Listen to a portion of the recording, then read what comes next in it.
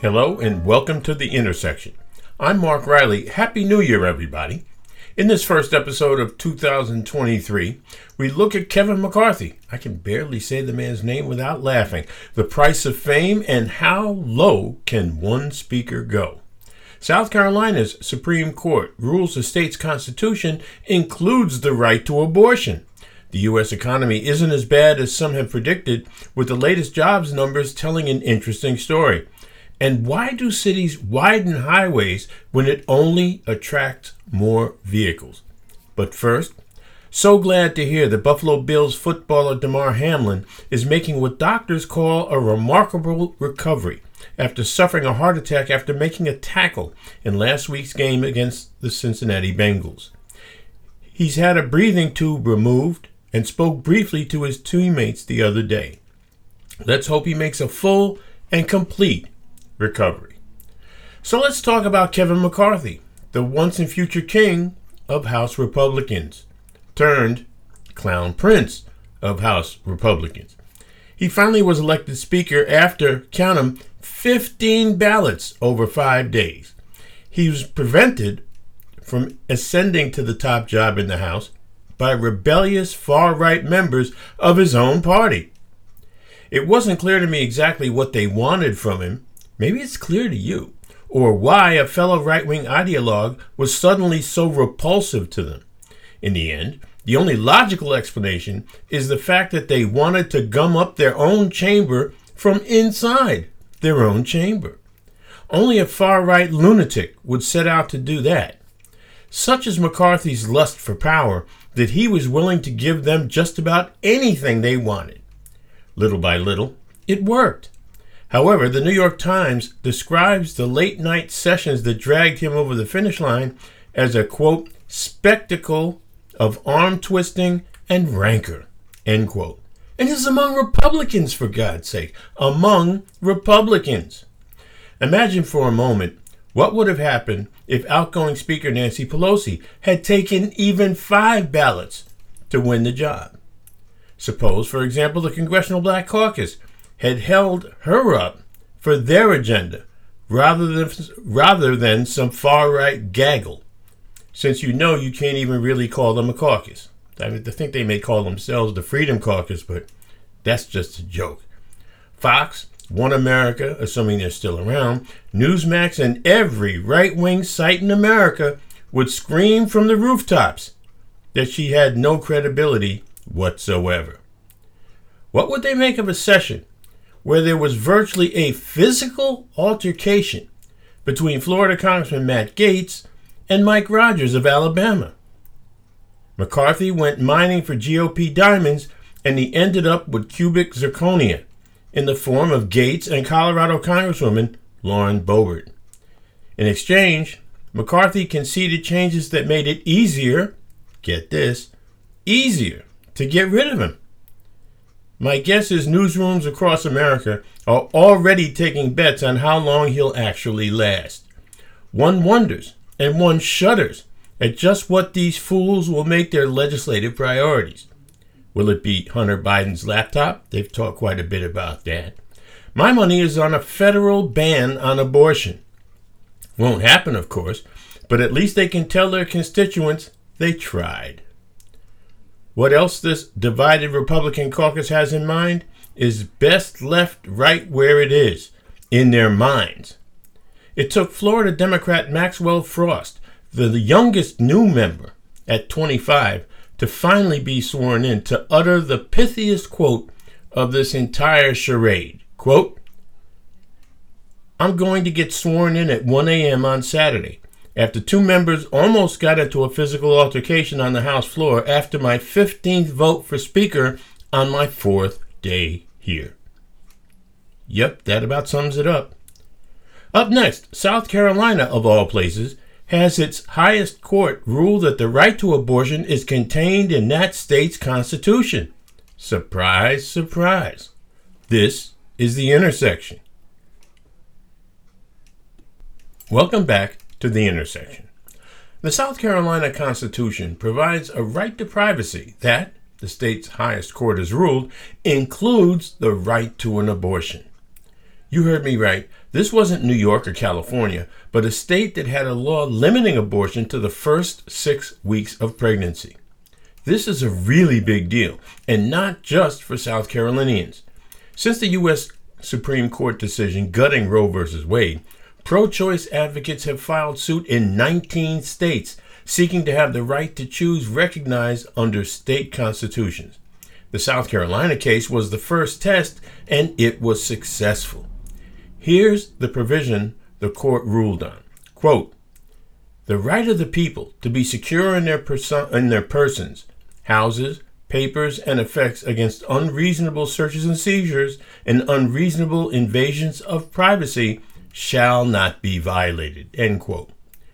The Republican-dominated legislature in South Carolina may yet try to place further restrictions on abortion, but they have to pay attention to the court's abortion protection. While the ruling only applies to South Carolina, it shines a bright light for advocates in other states to follow. There are already ballot initiatives in Kansas and Michigan, and other states may take that route depending on the wording of their individual constitutions. Interestingly, South Carolina is certainly no bellwether for women's rights. It was more than a half century late in certifying women's right to vote. A half century after the rest of the country, South Carolina still circumscribed a woman's right to vote. It was the second to last state to let women serve on juries.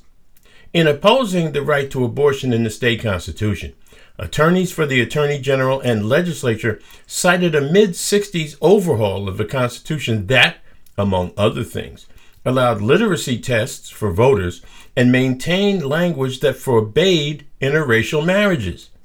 Not one woman was on that committee. Need we say more?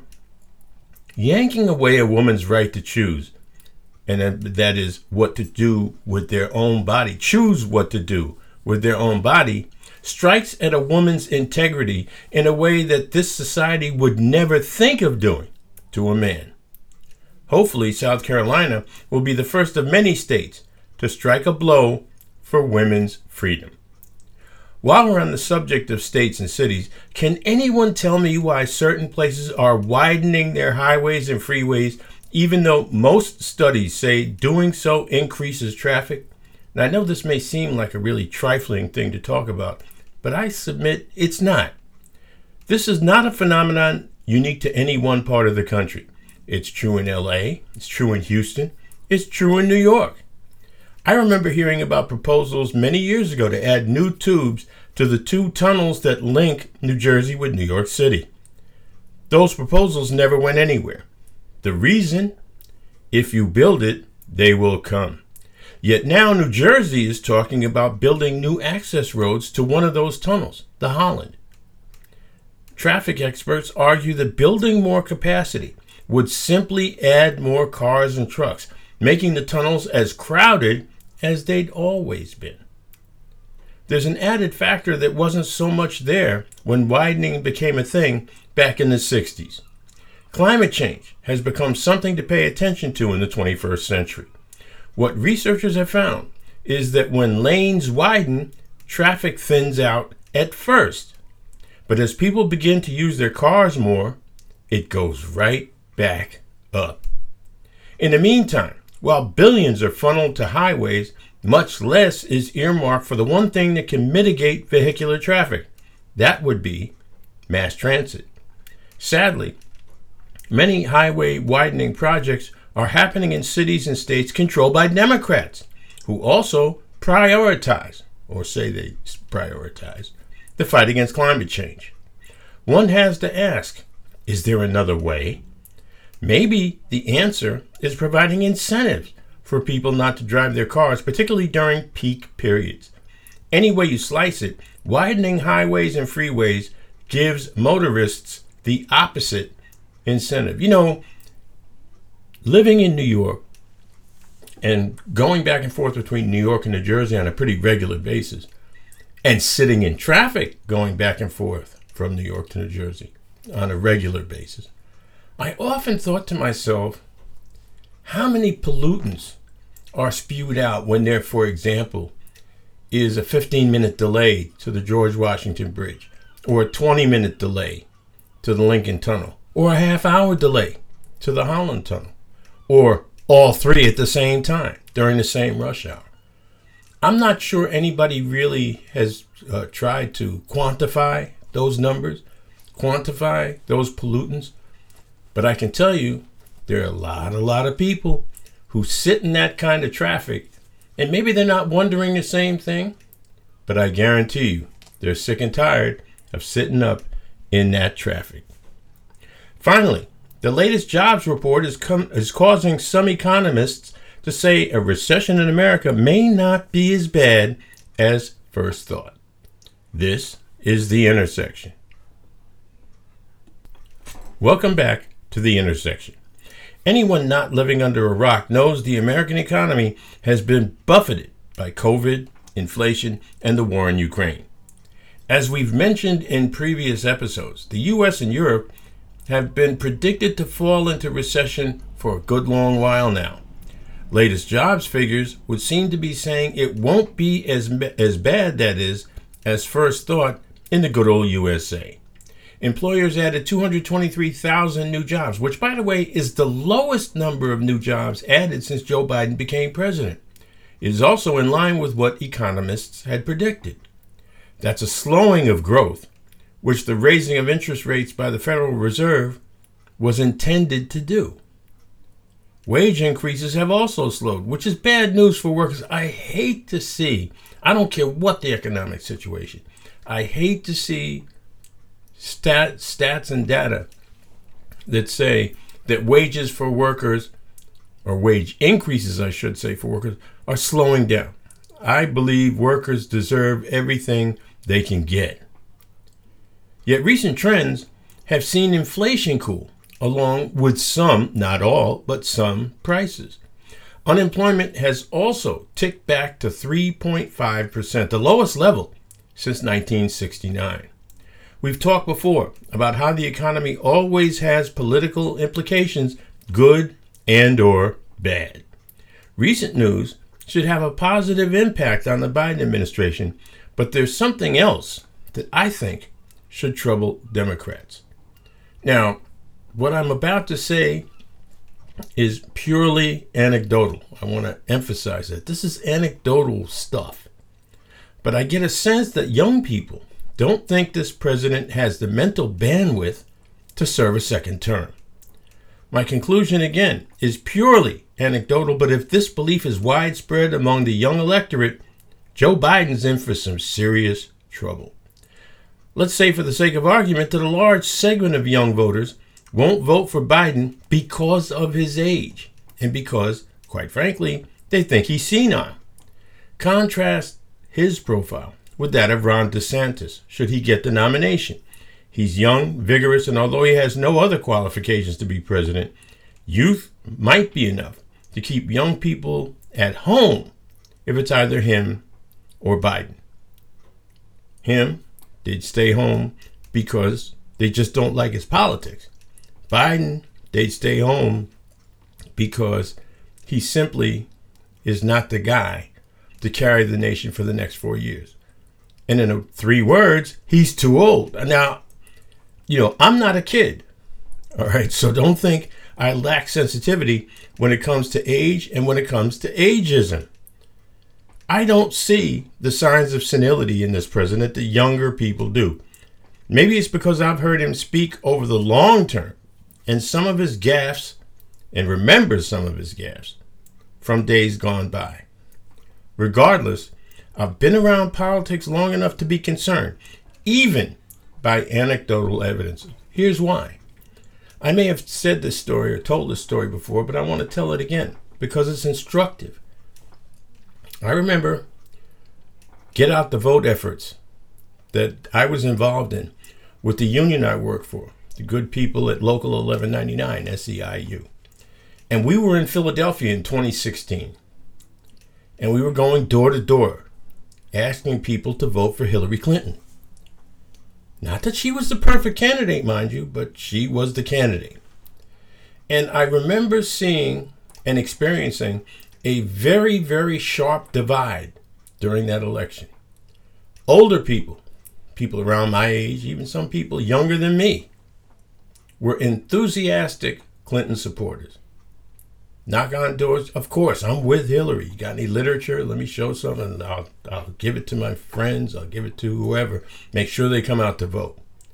When it came to younger people, particularly younger people in gentrifying areas of Philadelphia, much less so. I kept hearing over and over and over again, I don't trust Hillary. There's something about her. They didn't really have anything to put their finger on, but they just didn't trust her. And by the way, that message was brought back to Hillary Clinton through her people with the message that there's a problem in places like Pennsylvania, specifically in problems like Philly, and she needed to go there and speak to the people. She didn't go. She also lost the election. So when I hear young people say, oh man, I can't vote for Joe Biden, he's senile. And on top of that, there's nothing that can change my mind about this. He's too old. And I've heard this recently. I pay attention. I know that it's only a few people, but, and I don't talk to every young person in the universe. But I think it ought to be some kind of concern for the administration and going further down the road for the Biden campaign. Now, when you ask some young people who should run in Biden's place, the answers vary. Of course, there's Kamala Harris, but she's not universally beloved, even among young people. Behind her, to use a sports metaphor, is a short bench among the Democrats. Joe Biden, as of right now, says he has every intention of running for re-election. I've said before that the only person who can talk him out of it is his wife, Dr. Jill Biden. If she doesn't think he can withstand the rigors of running and governing, he'll stand down. In the meantime, cautious optimism about the American economy is the watchword of the experts. Whether that translates to the public is quite another story. And it's a story that may well decide Joe Biden's fate.